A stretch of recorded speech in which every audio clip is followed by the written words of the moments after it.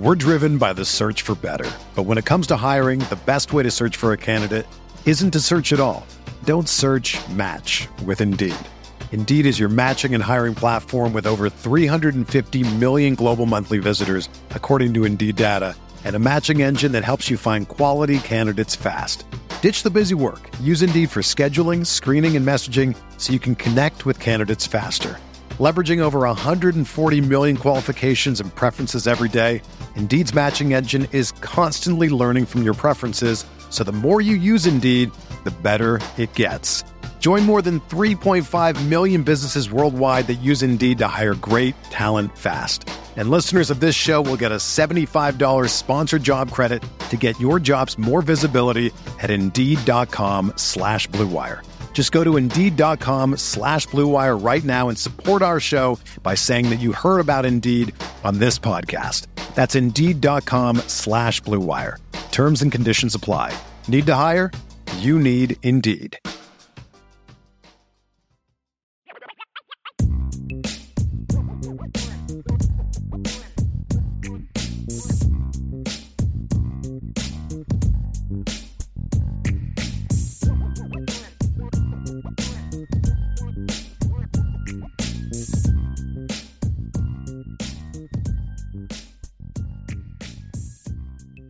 So, Ryan, let's move on to the daily mailbag. And we obviously have a lot more questions about Dylan Edwards, about Notre Dame recruiting, and all types of other things. But I want to start off here with a super chat from John Bertucci, who just said, "Go Irish." We appreciate you, John, very, very much. And we've had a lot of questions, Ryan, before we get to the other super chats about quarterback recruiting. And Ray Panconi is really, really wanting to know if there's any news on the possible quarterbacks. And then Ray also said, that Notre Dame doesn't need a quarterback in this class, but they should want one. I'm going to actually disagree with that. I actually do still think need is how I would define quarterback. Now, if you don't get one, are there other options? Yes. Grad transfer, right? Sure. There are things you can do, but I don't know if that's necessarily ideal. I would rather do that than be in a situation, however, where you're taking a guy just to fill a depth spot. You don't do that. You don't take a guy just because you need someone, because now you've committed to a scholarship for 4 years with a kid that you don't think can play. But I do think it's still a need. And they need to try to find a guy that can play out, because there's a lot of people say, well, they don't need one because they got Tyler Buchner and CJ Carr. That you can't do it that way. We both love CJ Carr. Notre Dame loves CJ Carr. But we've seen guys that everybody loved coming out of high school not pan out, get hurt, go somewhere else. I mean, there's all types of things that could happen that you can't guarantee CJ, who's yet to take a snap as a junior in high school, is going to be that guy. You have to prepare for, let's go get a guy that can win this year. And then if CJ beats that kid out, then CJ is as good as we thought he was going to be. Or if that kid beats CJ out, then this kid maybe is a little better than you think he is. Either way, it's a win. So I do think quarterback is still a need. In regard to where things stand, obviously Kenny Minchey is a top target. I don't think that's something that's going to necessarily happen soon. I think Kenny is committed to Pitt. He's been committed to Pitt for a while. I think that Notre Dame is going to continue to try to push, but I think they're also going to expand the board and say, hey, look, you're our guy. We want you, but we also we need a quarterback in this class. So we're going to have to go look at other guys. So I'd be very curious to see if Notre Dame can convince Kenny Minchey to visit in September for one of those games, or maybe an early October game mid-October game against Stanford would be another potential to see if they could get him to visit. But I would imagine they'll also try to push some other kids, because this is a very deep quarterback class, and you'd be foolish not to try to get a kid from this class. And we'll get into that obviously as we get into the season. But so it's Kenny Minchey's the target now, but I also do believe, from what I've been told, that Notre Dame is also sort of scouring the nation for other quarterbacks. Either guys that are committed somewhere else or guys that are uncommitted. Both categories are what they're looking for. So, Ryan, I think I saw from you shaking your head that you agree with the sentiment that Notre Dame still needs a quarterback in this class. I mean, I've been on record with that, right? I mean, it is something where this quarterback class is just too good not to tap into, right? Like, I mean, I don't think – and look, Notre Dame has missed on a quarterback in this class. They've missed on – Twice, right. I mean, I was going to say multiple in this class. And that's a shame. But the fact of it is that there's a lot of depth to this class. So there's not just 2 quarterbacks in this entire class that Notre Dame likes, right? Like there's a lot of guys out there that I think can play really good football in the next level. So I think it's a little nearsighted to just say like, you just give up. It's not in the cards. Make it in the cards, right? Now that you have Dylan Edwards in this class, and if you do close on a Jeremiah Love and Ronan Hannafin sometime this month, then you're like, hey, quarterback A, quarterback B, whatever quarterback that you choose to target. Right now we know it's Kenny Minchey. Why would you not want to throw to Braylon James and Jaden Greathouse and hand the ball off to Jaden Lamar and Jeremiah Love and all these guys? And I mean, Jadarian Price and Tobias Merriweather and Eli Raritan and Holden Stace. 100%. Oh, and also we have a pretty good offensive line group that we've signed in this class as well. That's going to be blocking for you, and a lot of talent that's already on the roster offensive line wise. So, and you have the best offensive line coach in college football. Coaching those guys up. Right. Yep. And you wrote, that article you wrote this week was really interesting, Ryan, because it is kind of fascinating. And you have to wonder, like, what's the deal? Because Notre Dame hasn't really had problems recruiting quarterback in the past. They haven't. And this is something I've argued people a ton about. Charlie didn't have any problems with it. Brian Kelly didn't have any problems with recruiting talented quarterbacks. I mean, you got Ever Golson in 11. You got Gunnar Kiel in 2012. 2013, you got Malik Zaire. You got Deshaun Kaiser in 14. You got Brandon Wimbush in 15. You got Phil Dracovic in 18. You got Tyler Buckner in 21. You've had a lot of talented quarterbacks. Development's been a big of an issue. Is it that? Is it the development thing is finally hurting them? Is it because they did ride Dante's silent commitment for so long that they're now just out of with other top kids? Is it CJ Carr being committed? It's kind of like, I don't know if I want to go there. And, that hurt Ohio State with some guys, right? I don't want to go to the school that they already have Dylan Raiola committed. So they went and found a kid in Brock Glenn that was, willing to compete with them. Notre Dame liked Brock Glenn, but decided not to go there. And I think part of it was pretty clear that if Ohio State gave him the green light, that he was going to take that. But you got to wonder what it is, because, I mean, it's kind of funny, Tommy Rees, we talked about in this offseason, what is it going to look like if Tommy Rees is given a legitimate recruiting staff and this is what it looks like, right? Well, now he's got to get his position, and he did for a while. He did. They had a guy that I believe is the number one quarterback in the country committed.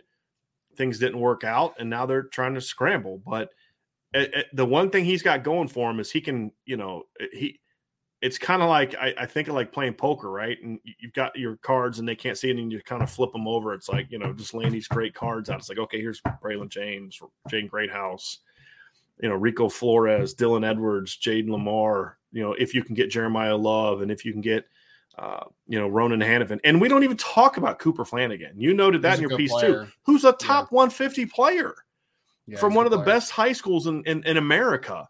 High school programs in America. We don't even talk about him anymore. And he's also, a lot.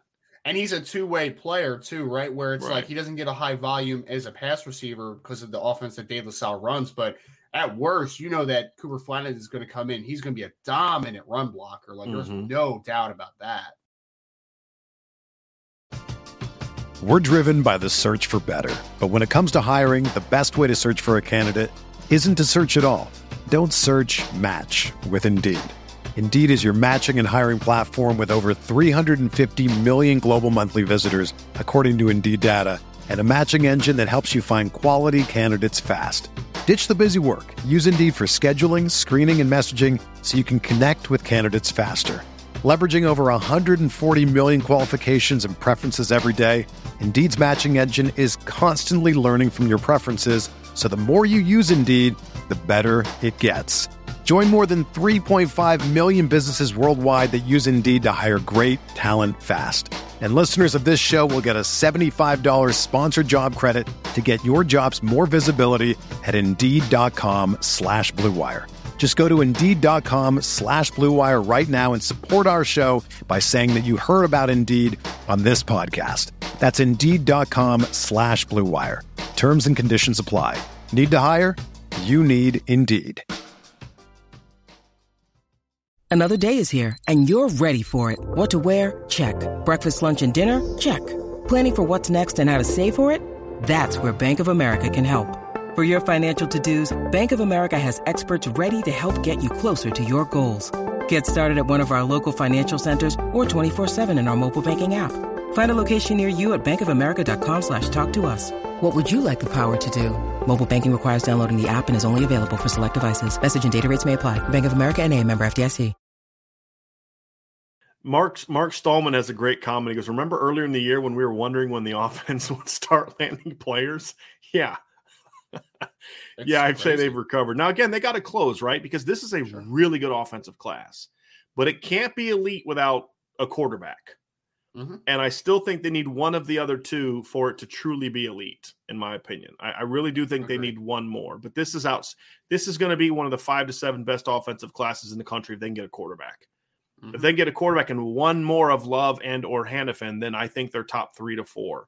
If they get both, I don't see anybody beating them if they can also get a quarterback, a decent quarterback in this class. I mean, to your mantra, right? Gap closing. The offensive class has closed the gap on the defensive class. The defensive class is still edging them out, of course, because no it's question, fantastic. right? But they have closed the gap for what was a worry at one point. It really was. If they get Jeremiah Love and Ronan Hannafin, that conversation changes a little bit. Mm-hmm. I would say, depending on who they get at quarterback, we could really have a conversation about it. But they would have to literally have the inside straight. I mean, they would literally have to get a Kenny Minchie caliber quarterback. They'd have to get Ronan Hannafin and Jeremiah Love for me to say it's as good, because I think that's the best defensive class in the country. I don't think it's close. I don't think it's going to end up being close, to be honest with you. And Brian, if that does happen, I think we just created a great podcast topic for one day. So. Right. There you go. That'll be a really fun conversation. That's going to be a long show. Yeah. I have a feeling. All right. We got some more questions here. Robert Jarowski. I'm sorry, Robert. I butchered that. I apologize. Haven't seen you chat in a while, so we're happy to have you back. He says, I believe this recruiting class is better than any class Lou Holtz ever had. Your thoughts? That is wow. I can't go there. I can't either. Just because, number one, I was 12 when they signed the 1990 class.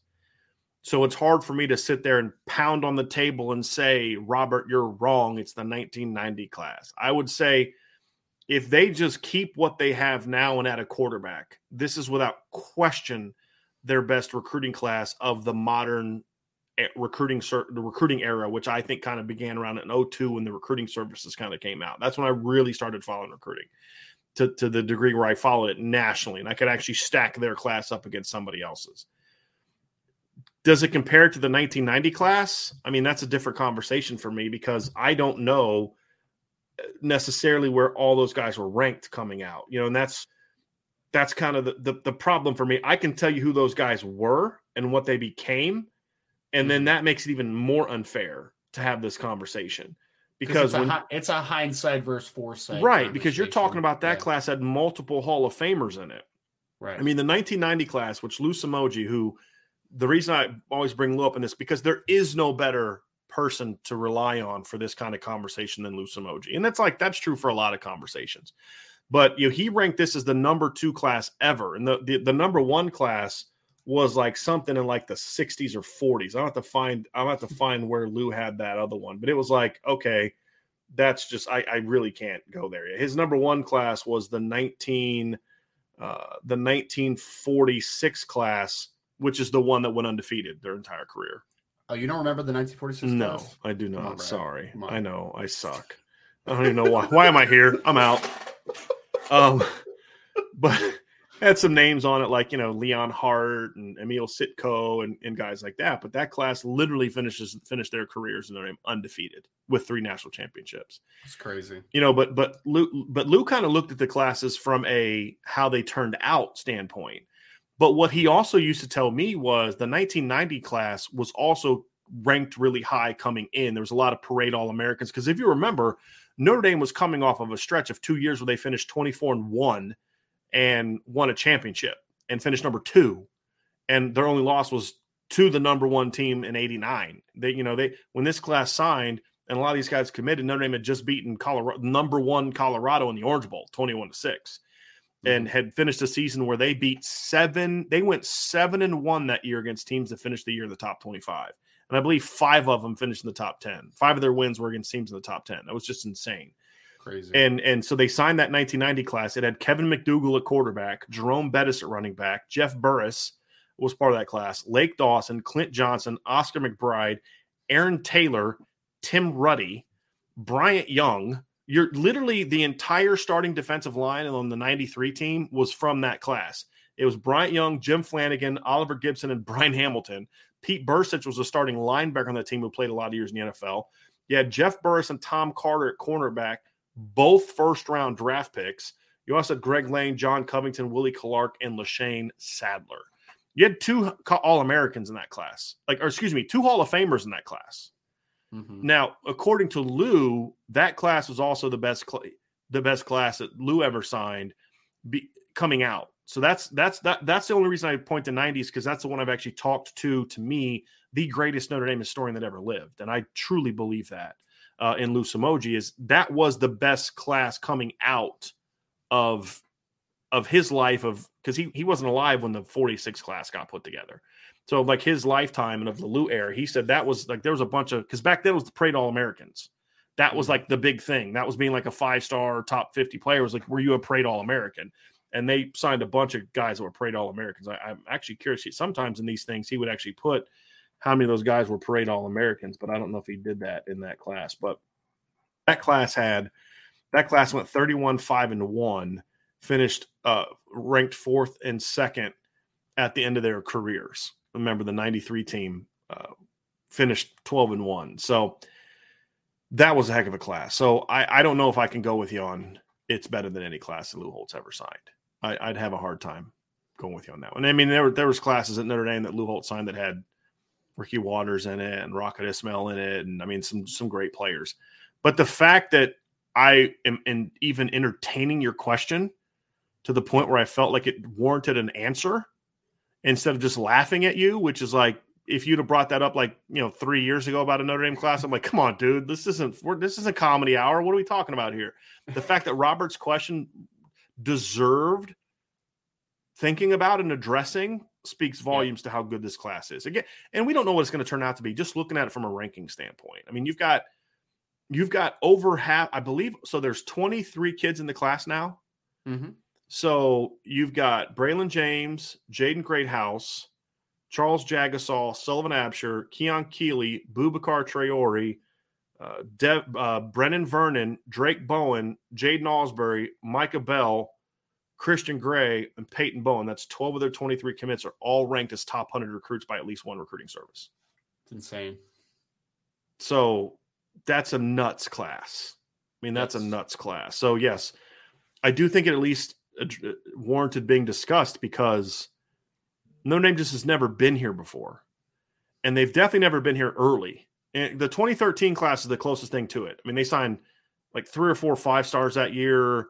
You know, Eddie Vanderdoes was a top 10 player. Jalen Smith was a top 10 player. Greg Bryant was ranked as a 5-star by one. Max Redfield was a top 20 player as a 5-star. You had Will Fuller, Malik Zaire. I mean, that was a Cole Luke. That was a great class. But that class finished strong. I mean, you got Max in January. You got Greg Layton, in the fall. You got Eddie Vanderdoes on signing day, then lost him. This class has got these guys early, and I think that's what kind of makes it it just makes it a little bit nuts. It makes it a little bit nuts. Got another super chat from Paul Rose. Paul is who I was referring to earlier. He is from that area, so he has seen Dylan Edwards play. Says, looking forward. Thank you for the super chat, Paul. Looking forward to watching Dylan play his senior season here in Derby, then watching him play in South Bend next year. Go Irish. And Paul is also the person I was referring to that was constantly pestering me about, why doesn't Notre Dame offer this kid? Why didn't? So good call, Paul. Good call. There's no doubt about it. I just want to know, after Dylan went 8.9 yards per carry and over 12 as a junior, what's his encore? Is he going to average like 16 yards a carry as a senior? Is that what's going to happen? Seriously. Absolutely. We got some more here. A lot of good stuff here. Mike Michael says Minchie has not expressed interest publicly besides tweeting the offer. You are correct, Mike. He has not expressed interest publicly other than the offer. I will say this, that the tweeting of the offer was if you know the backstory, and there's not a lot I can say, but if you know the backstory, you understand that was his version. That was his way of saying, I'm interested. Yes. Now, where will it go? That remains to be seen. I have a good buddy of mine who used to coach high school football in Tennessee that has told me that there is legitimate interest there. Will it be enough legitimate interest to get him to flip?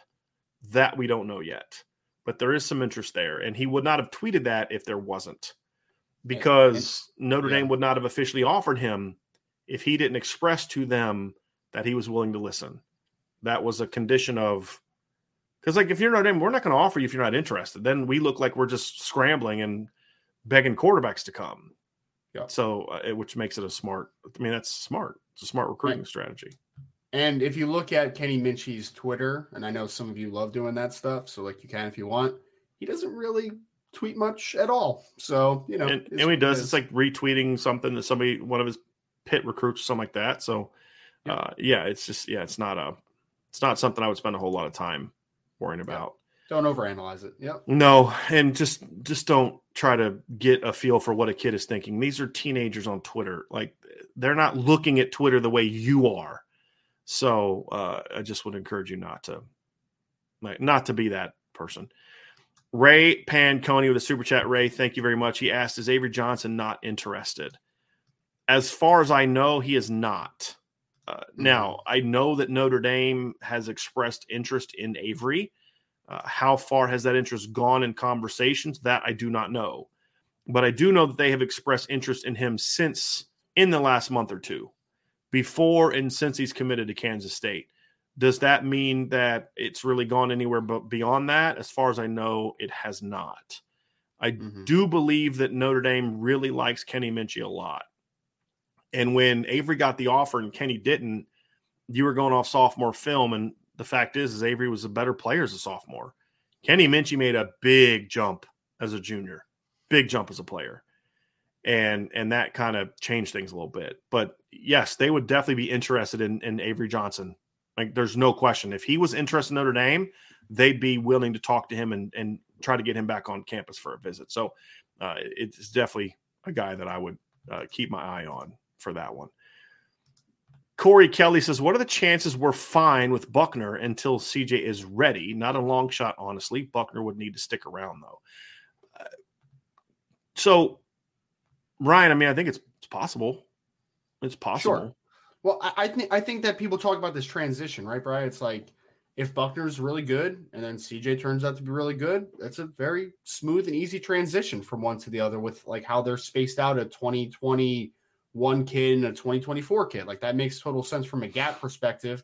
I just think if you don't get a good player in 2023, you're putting a lot of pressure on CJ Carr being that guy, right? And I think that you talked about hitting a target earlier, right? It's like, if you have more shots to hit a target, you have a better chance of hitting it, right? I mean, that's just pretty common sense. The more arrows you have, the better chance you have of hitting a bullseye. So I just don't want – it's the margin for error thing that I'm always talking about. Like, I don't want to make it a very small margin for error, right? Like, I want to give myself options, if that makes sense. I mean, because if you didn't do that, if Alabama didn't do that, then they would have tried to win a national championship in 2020 with a true freshman, Bryce Young, a quarterback who weighed $180.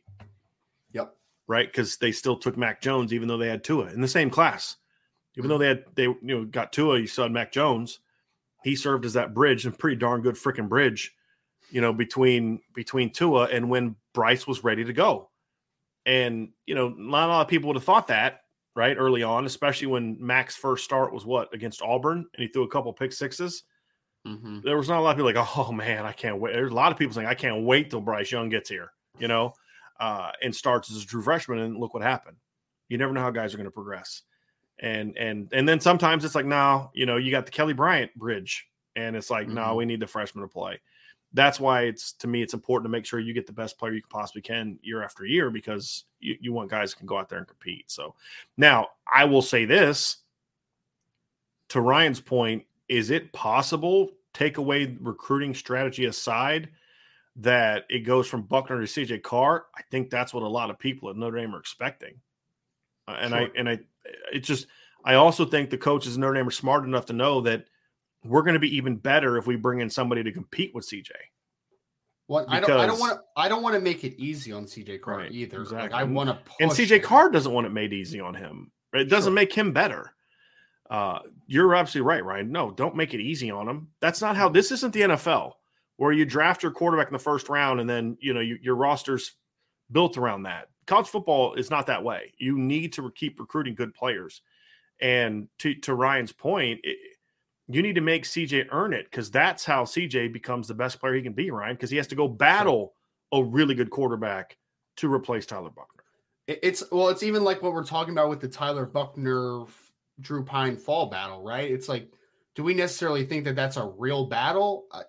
I think that we both think that it's going to be pretty convincingly Tyler Buchner at the end, but at the end of the day, you don't want it to be easy on Tyler Buchner and just hand him something that he hasn't earned, in to that degree. So I'm always in favor of competition, especially at the quarterback position. Like, that it's internally driven so much that I want to put some outside pressure as well. So yes, agree. A few more questions here. Jeremy Snell 24 says, how are we feeling about Jeremiah Love and Ronan Hannafin? Ryan, you want to just take a crack at where things stand with Jeremiah Love, and then I'll kind of give the latest of what I know about Ronan Hannafin. Yeah, so I talked to Jeremiah Love after his visit to Texas A&M last weekend, and I am under the impression that Notre Dame is still the clear leader, but I do think that Texas A&M did have a big impact on him during that weekend. So I think other schools are doing a nice job to kind of close that gap, but the point of it is that there is still a gap, right? And I think that it is a recruitment that I've talked to Jeremiah several times about this. He wants to be committed before the season starts, and he has a game late in August, right? So this one is closing in the pretty near future. So if Notre Dame is still the leader right now, I still feel really, and they are, to my knowledge, I still feel really good about where they are, because other programs are running out of time, and now we're in a dead period. Yeah. So I think that Ronan Hannafin would also like to have the decision made before senior season, but it's the same thing it's been for a while. He's having a hard time saying no to Notre Dame and Clemson. He's got to pick somebody. He's got to step up to the plate and, put his big boy pants on and make a decision, right? And I hope that comes soon. I've been asked who the leader is, and I say, well, it depends on who you talk to and depends on what day. And that's where I think it is. I think there's days Ronan Hannafin wakes up and says, you know what, I think Clemson's where I want to go. And then I think the next day he wakes up and says, I think Notre Dame is where I want to go. And then it's that. And I think that's kind of his issue. And what he likes about both schools is pretty different. What I know of the situation, I kind of feel like, based on what he's looking at, Notre Dame should be the easy choice, but there's just something about Clemson that he likes. And I don't quite get it, but it's not my position to get or not get. This is Ronan's life, right? And it's not like it's a bad choice. It's two pretty good football programs. I think one's ascending and one's descending. But at the end of the day, it's not like Clemson descending means they're going to be 6-6 when he's a senior. I don't see that. I just don't think they're a title contender anymore, in my opinion. At least not a legitimate one. But we'll see. But I do think that the communication with Notre Dame has picked back up, from what I understand, a little bit recently. Same with Clemson. I think I think there was a time where Ronan and his family just wanted to kind of silence everything. But it came out of that silence still determined. I mean, it's like one day we're hearing from a source that that based on conversations, the Notre Dame staff feels really good. And then the next day, the Clemson staff just talked to him and they feel really good. And that's kind of where we're at with him. So we're going to see who can close. And that's, this is a big test for Chancey Stuckey to me. He got two guys that, that he already kind of led for. He had a great relationship for at Baylor, and that made a lot of sense at Notre Dame. You got Rico Flores, partly because the top school that he wanted bailed out. And this is the one you have, this is the one you should have won this one. This one should be over. And, didn't get it done. So, so far. Hasn't got it done so far. He's got to close. This is going to be a big, big test for him, in my opinion. It's closing time. Yeah, absolutely.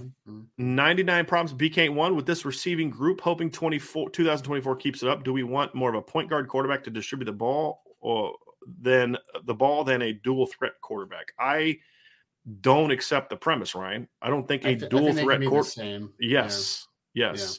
You always want to, and what I'll say to this is, do we want more of a point guard quarterback? If you're talking about a point guard quarterback in the traditional sense, not necessarily. No, I don't. Mm-hmm. I still want a guy that can make plays with his legs. And a perfect example is Alabama and the 2021 national championship.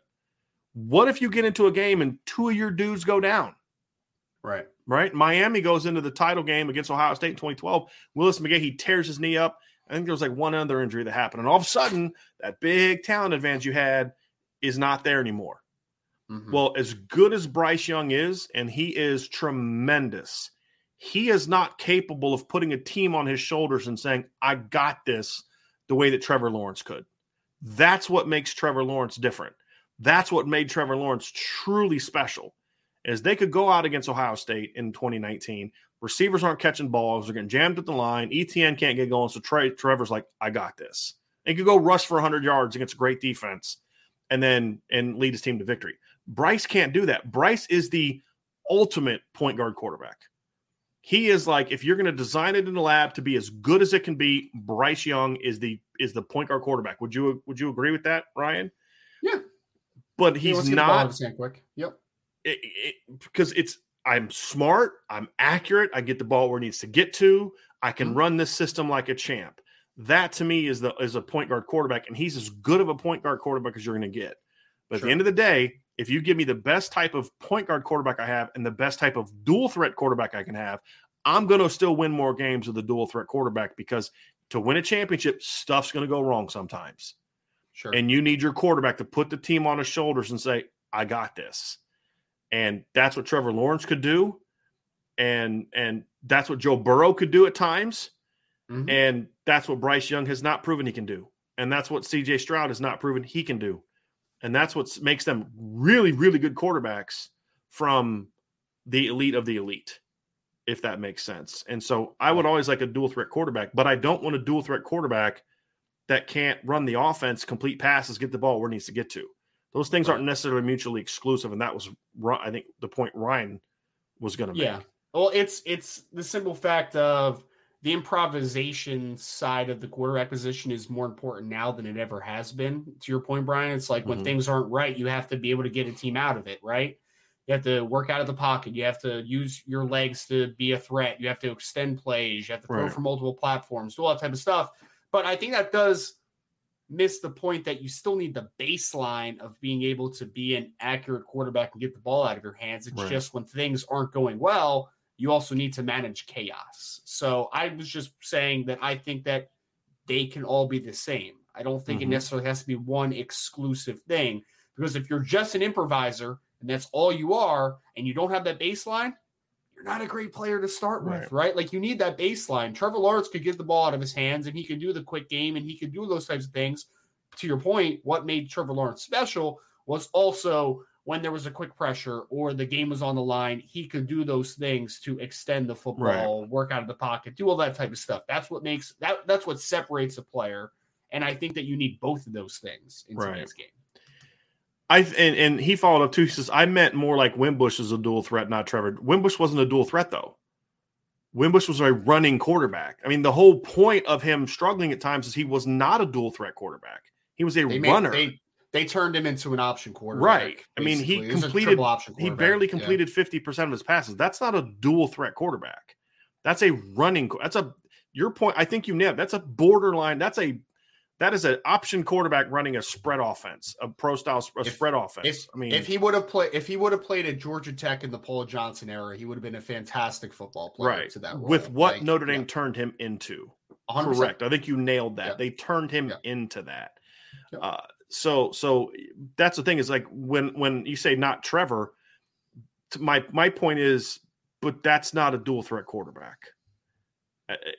It would be, do you want a point guard quarterback, or in the antithesis of that is a running quarterback? A dual threat to me is what everybody should want. Joe Burrow's a dual threat quarterback. Would you agree with that? Now there's varying degrees of dual threat quarterback. There's a Kyler Murray type of dual threat quarterback, and then a Joe Burrow / Trevor Lawrence type of dual threat quarterback. One is going to make a living doing that. Yeah. The other one can if you don't respect it, and he's athletic and he can go make plays. That's kind of what I'm referring to. I'm not even referring to the Kyler Murray version of it. I'm referring to, I think, more of what I think Tommy Rees ultimately would like to have.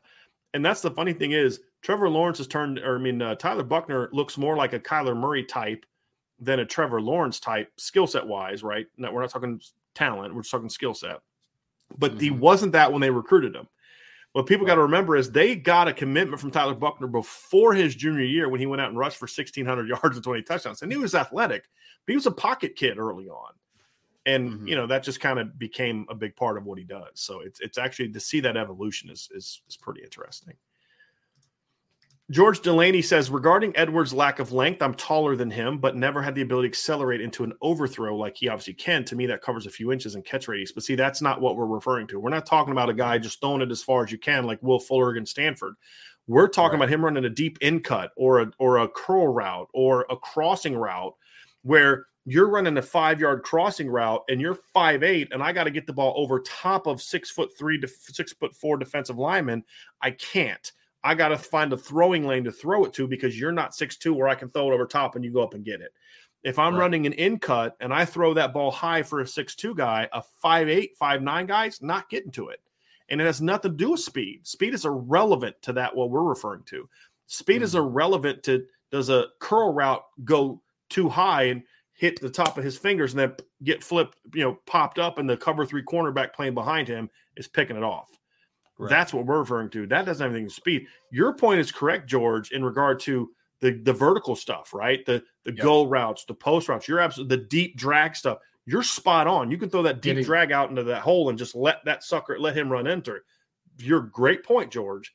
What we're referring to, however, is not that type of route. We're talking about the stuff where he is a in-working target and you've got to put the ball on a line, right? Because you can't throw like the deep drag.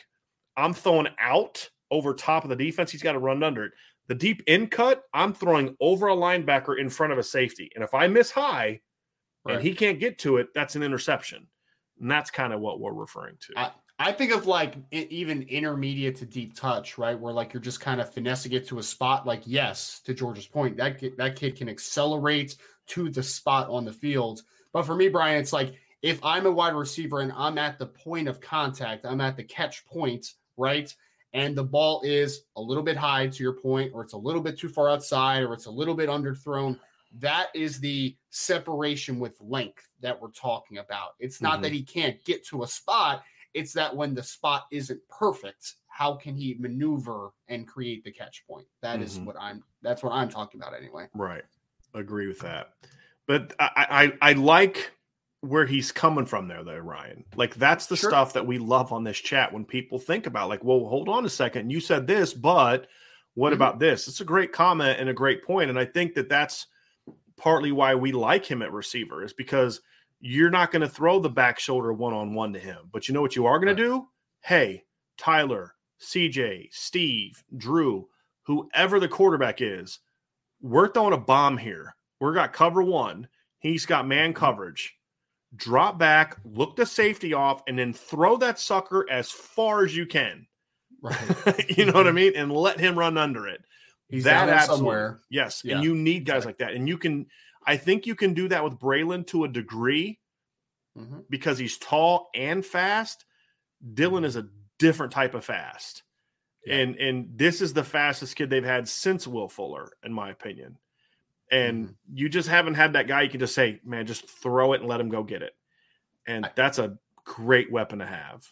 I think of Tyreek Hill, right? It's like Tyreek Hill is running a deep over route. You don't really see him clearing yet, but you're like, okay, that space on the opposite side of the field is open.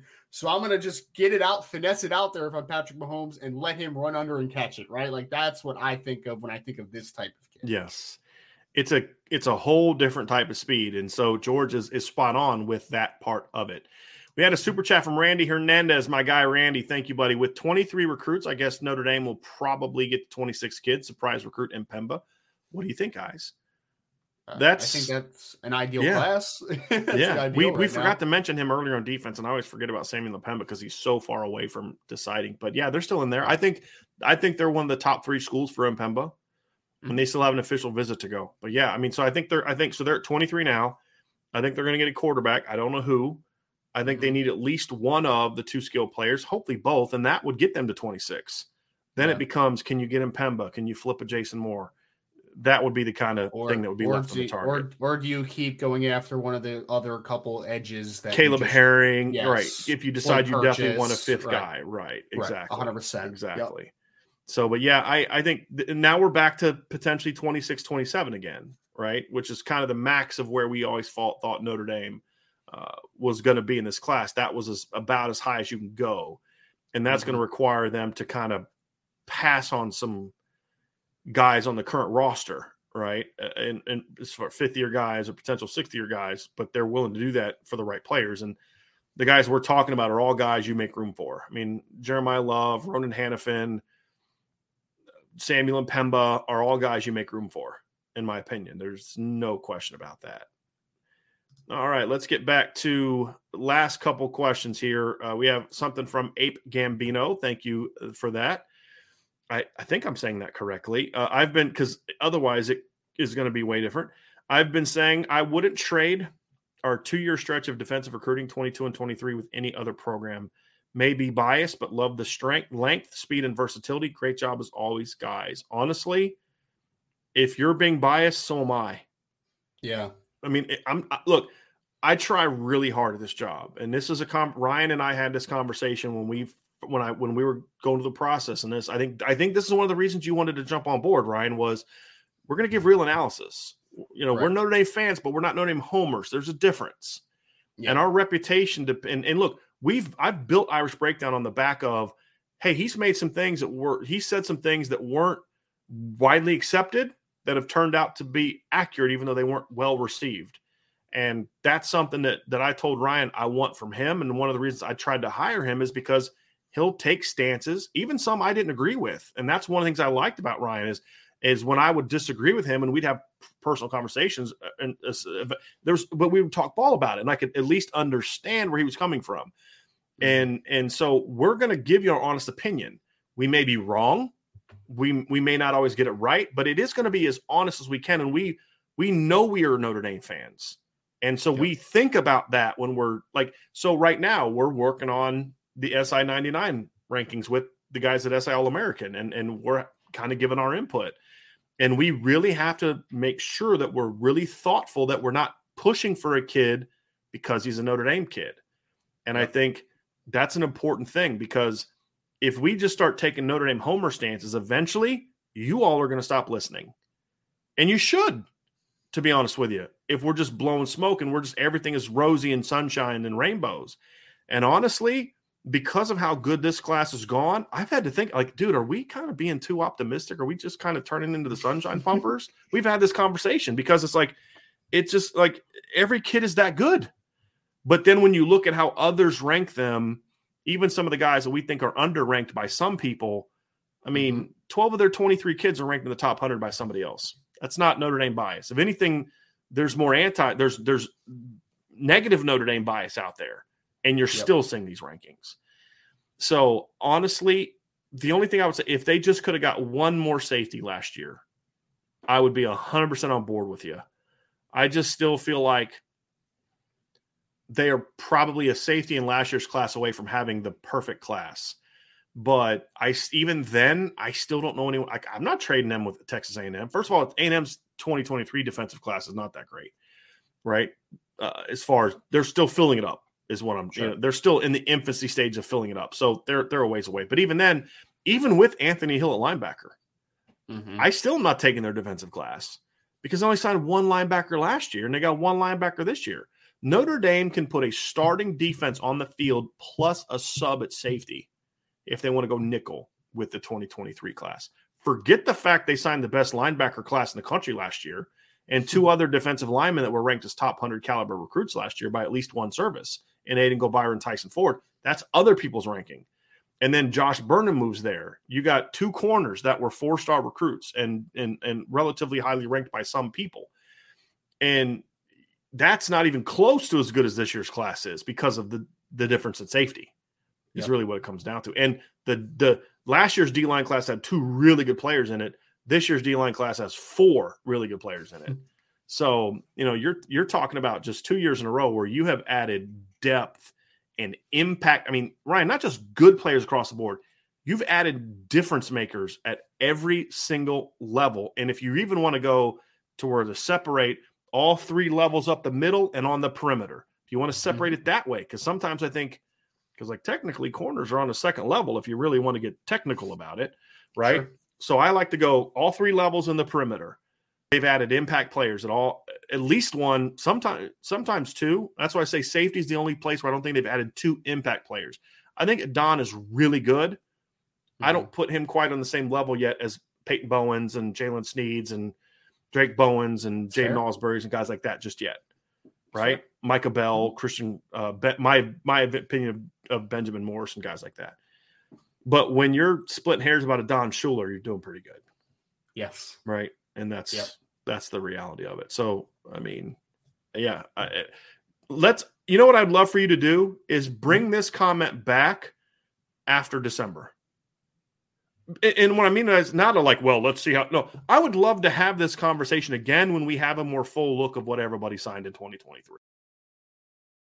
With threats to our nation waiting around every corner, adaptability is more important than ever. When conditions change without notice, quick strategic thinking is crucial. And with obstacles consistently impending, determination is essential in overcoming them. It's this willingness, decisiveness, and resilience that sets Marines apart. With our fighting spirit, we don't just fight battles, we win them. Marines are the constant our nation counts on to fight the unknown. And through adaptable problem solving, we do just that. Learn more at Marines.com. Jewelry isn't a gift you give just once. It's a way to remind your loved one of a beautiful moment every time they see it. Blue Nile can help you find the gift that says how you feel and says it beautifully, with expert guidance and a wide assortment of jewelry of the highest quality at the best price. Go to BlueNile.com and experience the convenience of shopping Blue Nile, the original online jeweler since 1999. That's BlueNile.com to find the perfect jewelry gift for any occasion. BlueNile.com.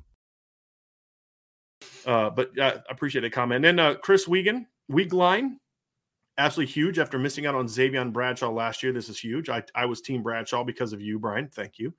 This is awesome. Love would be what? RB2 or wide receiver 1. With all respect, he'd be RB1.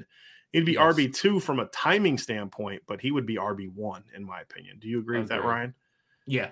I think that he has a lot of upside as the top running back in the 2023 class. If you're able to get a Jeremiah Love, I view Jaden Lamar as the more of the really good complementary skilled running back. Like that's what I kind of see. But I think that, again, I've talked about this, Jeremiah Love is 6'1", 190 plus pounds right now, close to 200 pounds right now. That kid's going to be 6'1", 210, 215 in a flash. You're going to blink your eye and be like, he looks like CJ Prosise now. That's just what's going to happen. That's my comp for him. I love that comp for him. Body type, it makes a lot of sense. Yeah. It makes a whole lot of sense. Agreed. And I just think there's a little bit of elusiveness to Jeremiah Love that did not exist in Josh Adams' game. At least not this junior year version of Josh Adams, in my opinion. That's very so fair. We'll kind of see how it plays out in that regard. And then we had a question down here from Ian Johnson: Micah Bell or Dylan Edwards, who wins in a foot race? I would say that I would probably pick Micah Bell, but I think it's a very close race. I don't think it's a runaway at all. I think it's a competitive race.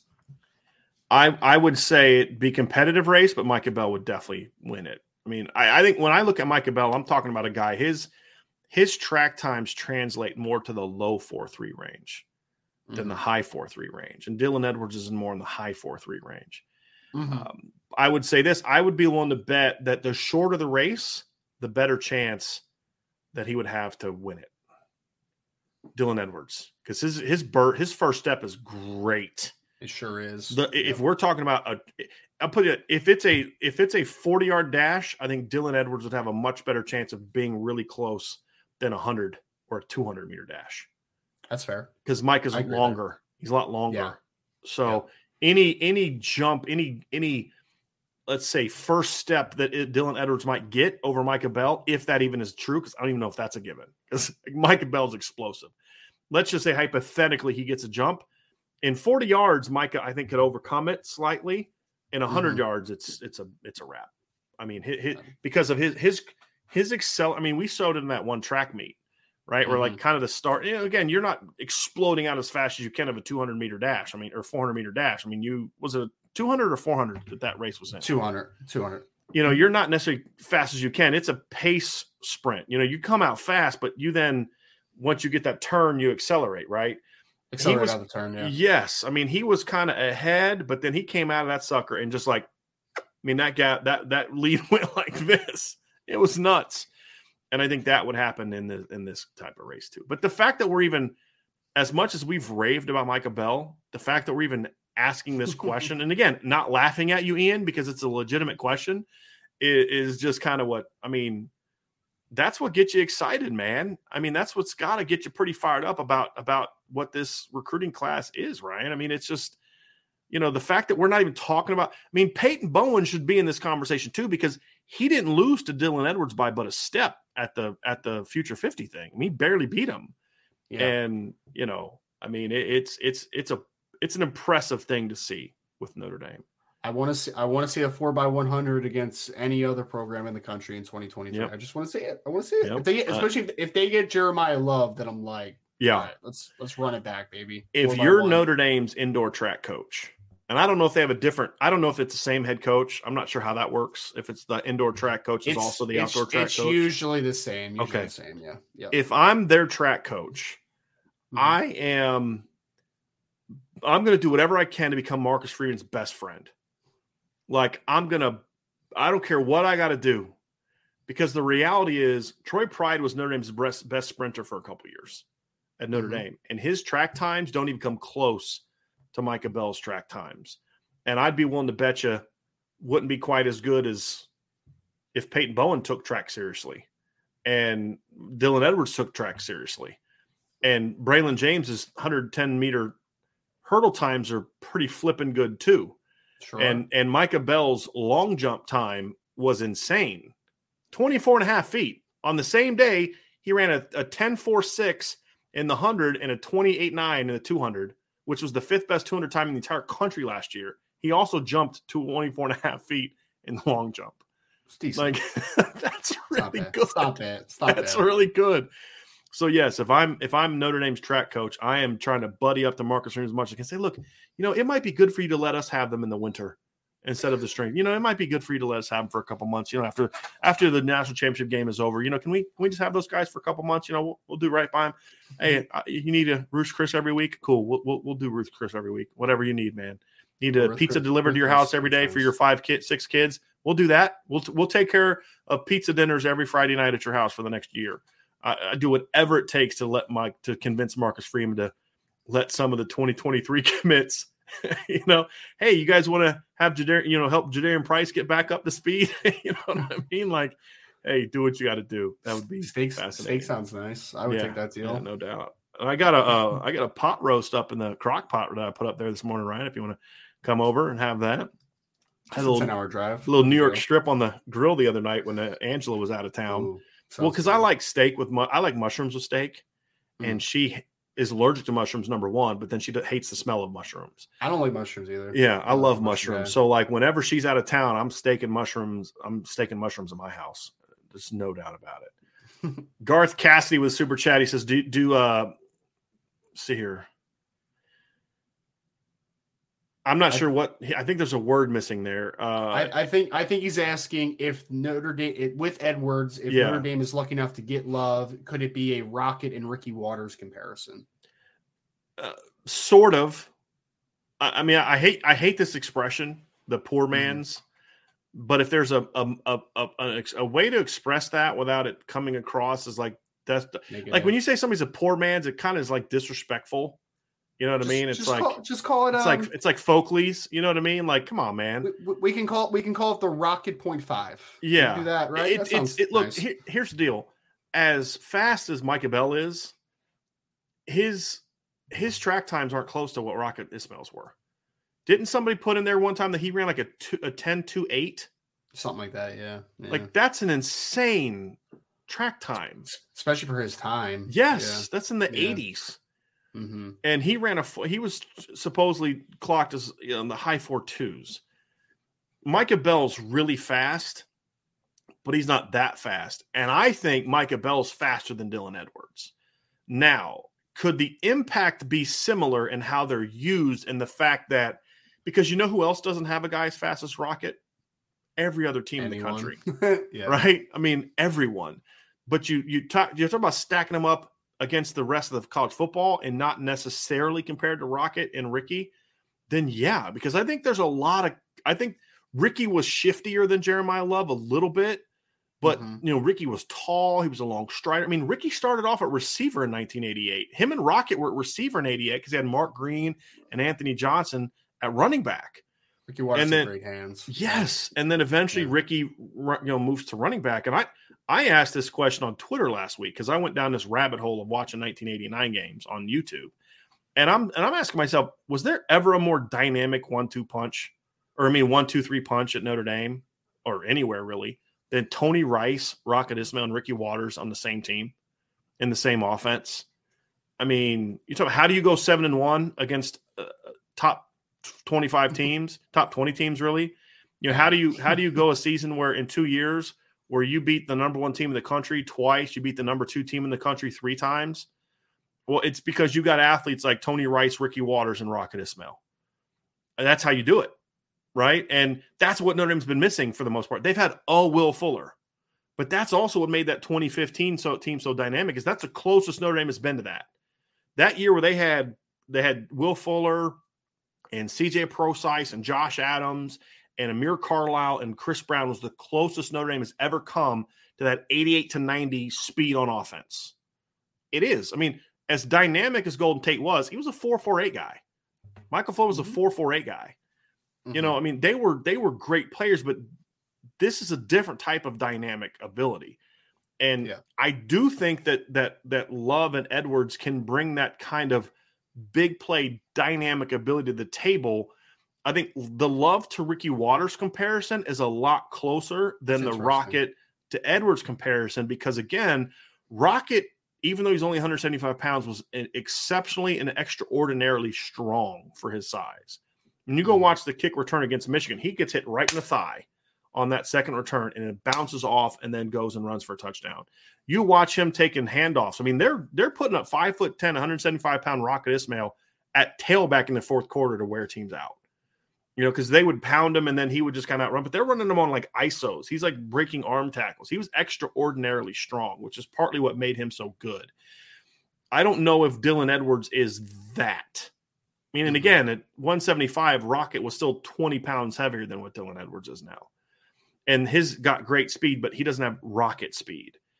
But can he have a similar impact running, catching, return game? Yeah. Could he be their most dynamic player on offense in running, returning, and receiving? Yeah. Because the only guy that's been that close to Rocket in my lifetime is Will Fuller.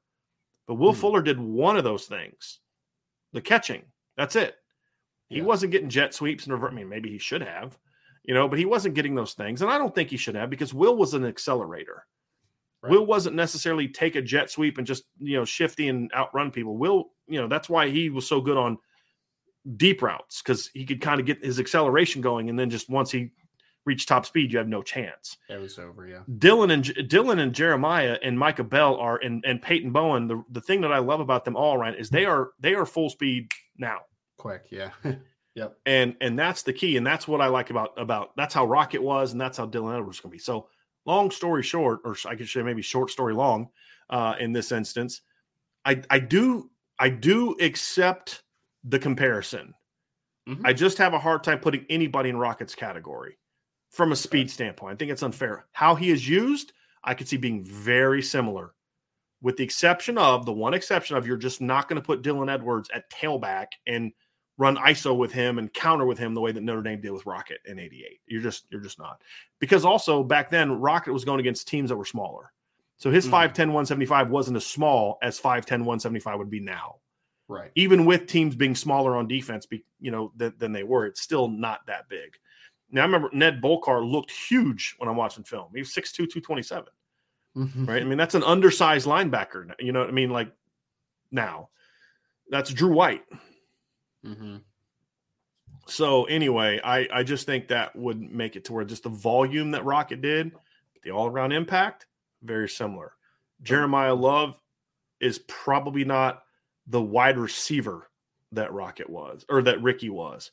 But as a running back, very similar to what Ricky was in college. Very similar. I think that's a really interesting comparison. I never even thought about that because Ricky was also a little high cut, and kind of had that like Jeremiah.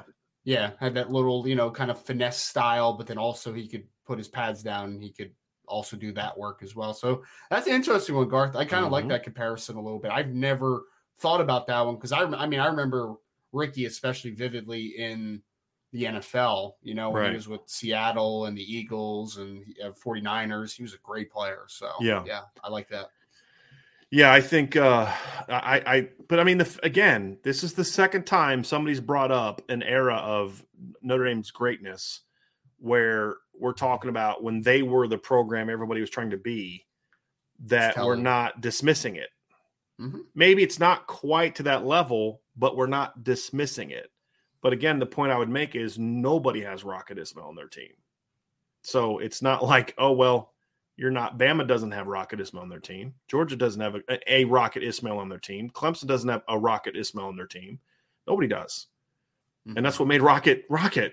You know what I mean? But I just love the idea that we're even getting back to this. That we're getting back to where we can even talk about Notre Dame maybe having guys.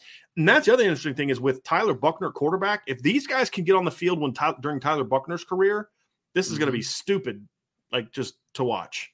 Athletically. Because Tyler is, to me, we've seen other quarterbacks as dynamic as Tony, I think.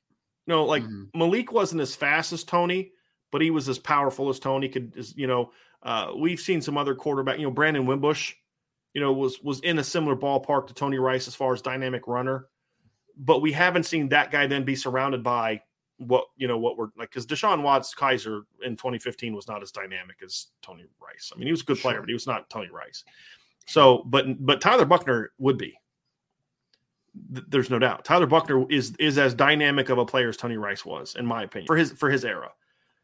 If you can put that kind of speed around him, oh boy. I mean, think about this. In 2023, Lorenzo Styles is probably not going to be one of the 4 fastest Notre Dame skill players on offense. It's nice to think about. So, yeah. And probably not in the top 5 overall on the team in speed. Which is where you want to be. That's where you want to be. Yeah. So. And I don't know if there's a better way to end it than that, Garth. That was a great way to end it. We got to talk about Tony Rice and Ricky Waters and Rocket Ismail. It'd be a dream to have one of those guys or all 3 of those guys on the show in these days. Maybe I need to work on that just because that'd be a lot of fun. But anyway, did I tell you how when I walked past Rocket at the Blue Gold game? Yeah, I was walking in with a buddy of mine. So he had one of the they have like an area that I can't afford tickets to. I'm trying to think of what it's called, but it's like, like the club seats. Yeah, it's like one of those. Yeah. And so I'm walking into the spring game with him, and Pat Terrell and Rocket walk right by me. I'm like, whoa. I didn't say anything to him because I didn't want to be that guy. You know what I mean? Like, I didn't want to be that guy that but I was like, hey, Mike, that's Rocket. Like, that was Rocket. I was like, got a great beard, but he still looks like he can run. And Pat Terrell still looks like he can play too, man. Like, his face looks exactly like it did when he played. But anyway, that's gonna do it. So that's gonna do it for today's show, everybody. I want to thank all of you for being a part of what we did. I want to thank all of you that were patient with the issues that we were having on the message board last night. I was glad it was on a Friday night and not some other night, but appreciate that. We appreciate all of your support on all of our different platforms and channels. Remind you to hit that like button, everybody. Hit that subscribe button. Hit the notification bell. Share this podcast. And come back and join us. We'll be back Monday. We'll have practice. They're talked to Vince from practice today. just wasn't. They did special teams for most of the practice and then individual. That's all they did. There wasn't anything to take away. Jaden Thomas was on the bike, so he wasn't going through drills. He was on the bike in full pads, so and probably just like a little tightness. Usually that just means there's like some tightness in like a quad or a hamstring, nothing major. So there really wasn't a lot to report from practice. I'm going to, as soon as we're done here, I'm going to actually go publish the class impact because I haven't published the class impact yet. Then I'm going to put a practice highlight video together. But again, it's not going to be a ton because they were doing mostly special teams and they were doing like coverage. He said there was a lot of like running and, form like come to stay in your lane, on coverage and then come to balance and stuff like that. Then they did like a turnover circuit for defense. So there wasn't a lot to gather from today's practice. Great stuff for coaches and, good teaching stuff. I mean, it's important stuff to do. It's just not real sexy to put into a practice report, so that's why we didn't really talk a lot about practice today. So I just wanted to give you all a heads up on that. So anyway, everybody have a great rest of your day. And we will talk to you again here very, very soon on the Irish Breakdown podcast. Thank you, Ray. We appreciate you. Have a great day, everybody. Thanks for being with us today.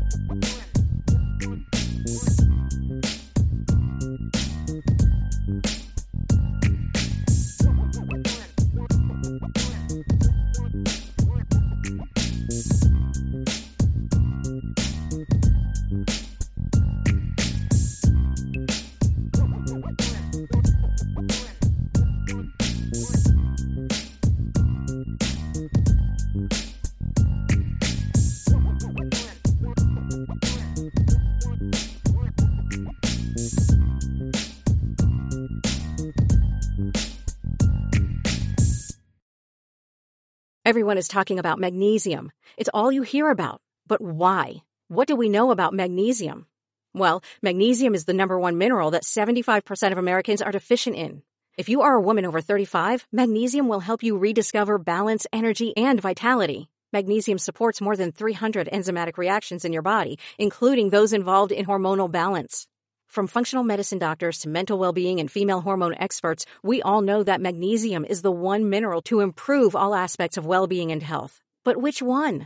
Magnesium Breakthrough from Bioptimizers, the trusted choice recommended by leading experts with 7 best-absorbed forms of magnesium to ensure your body receives the support it needs for overall well-being. Go to bioptimizers.com/balance today and use code BALANCE10 for 10% off. Support your journey to wellness at bioptimizers.com/balance. Magnesium Breakthrough from Bioptimizers, your foundation to optimal health and vitality.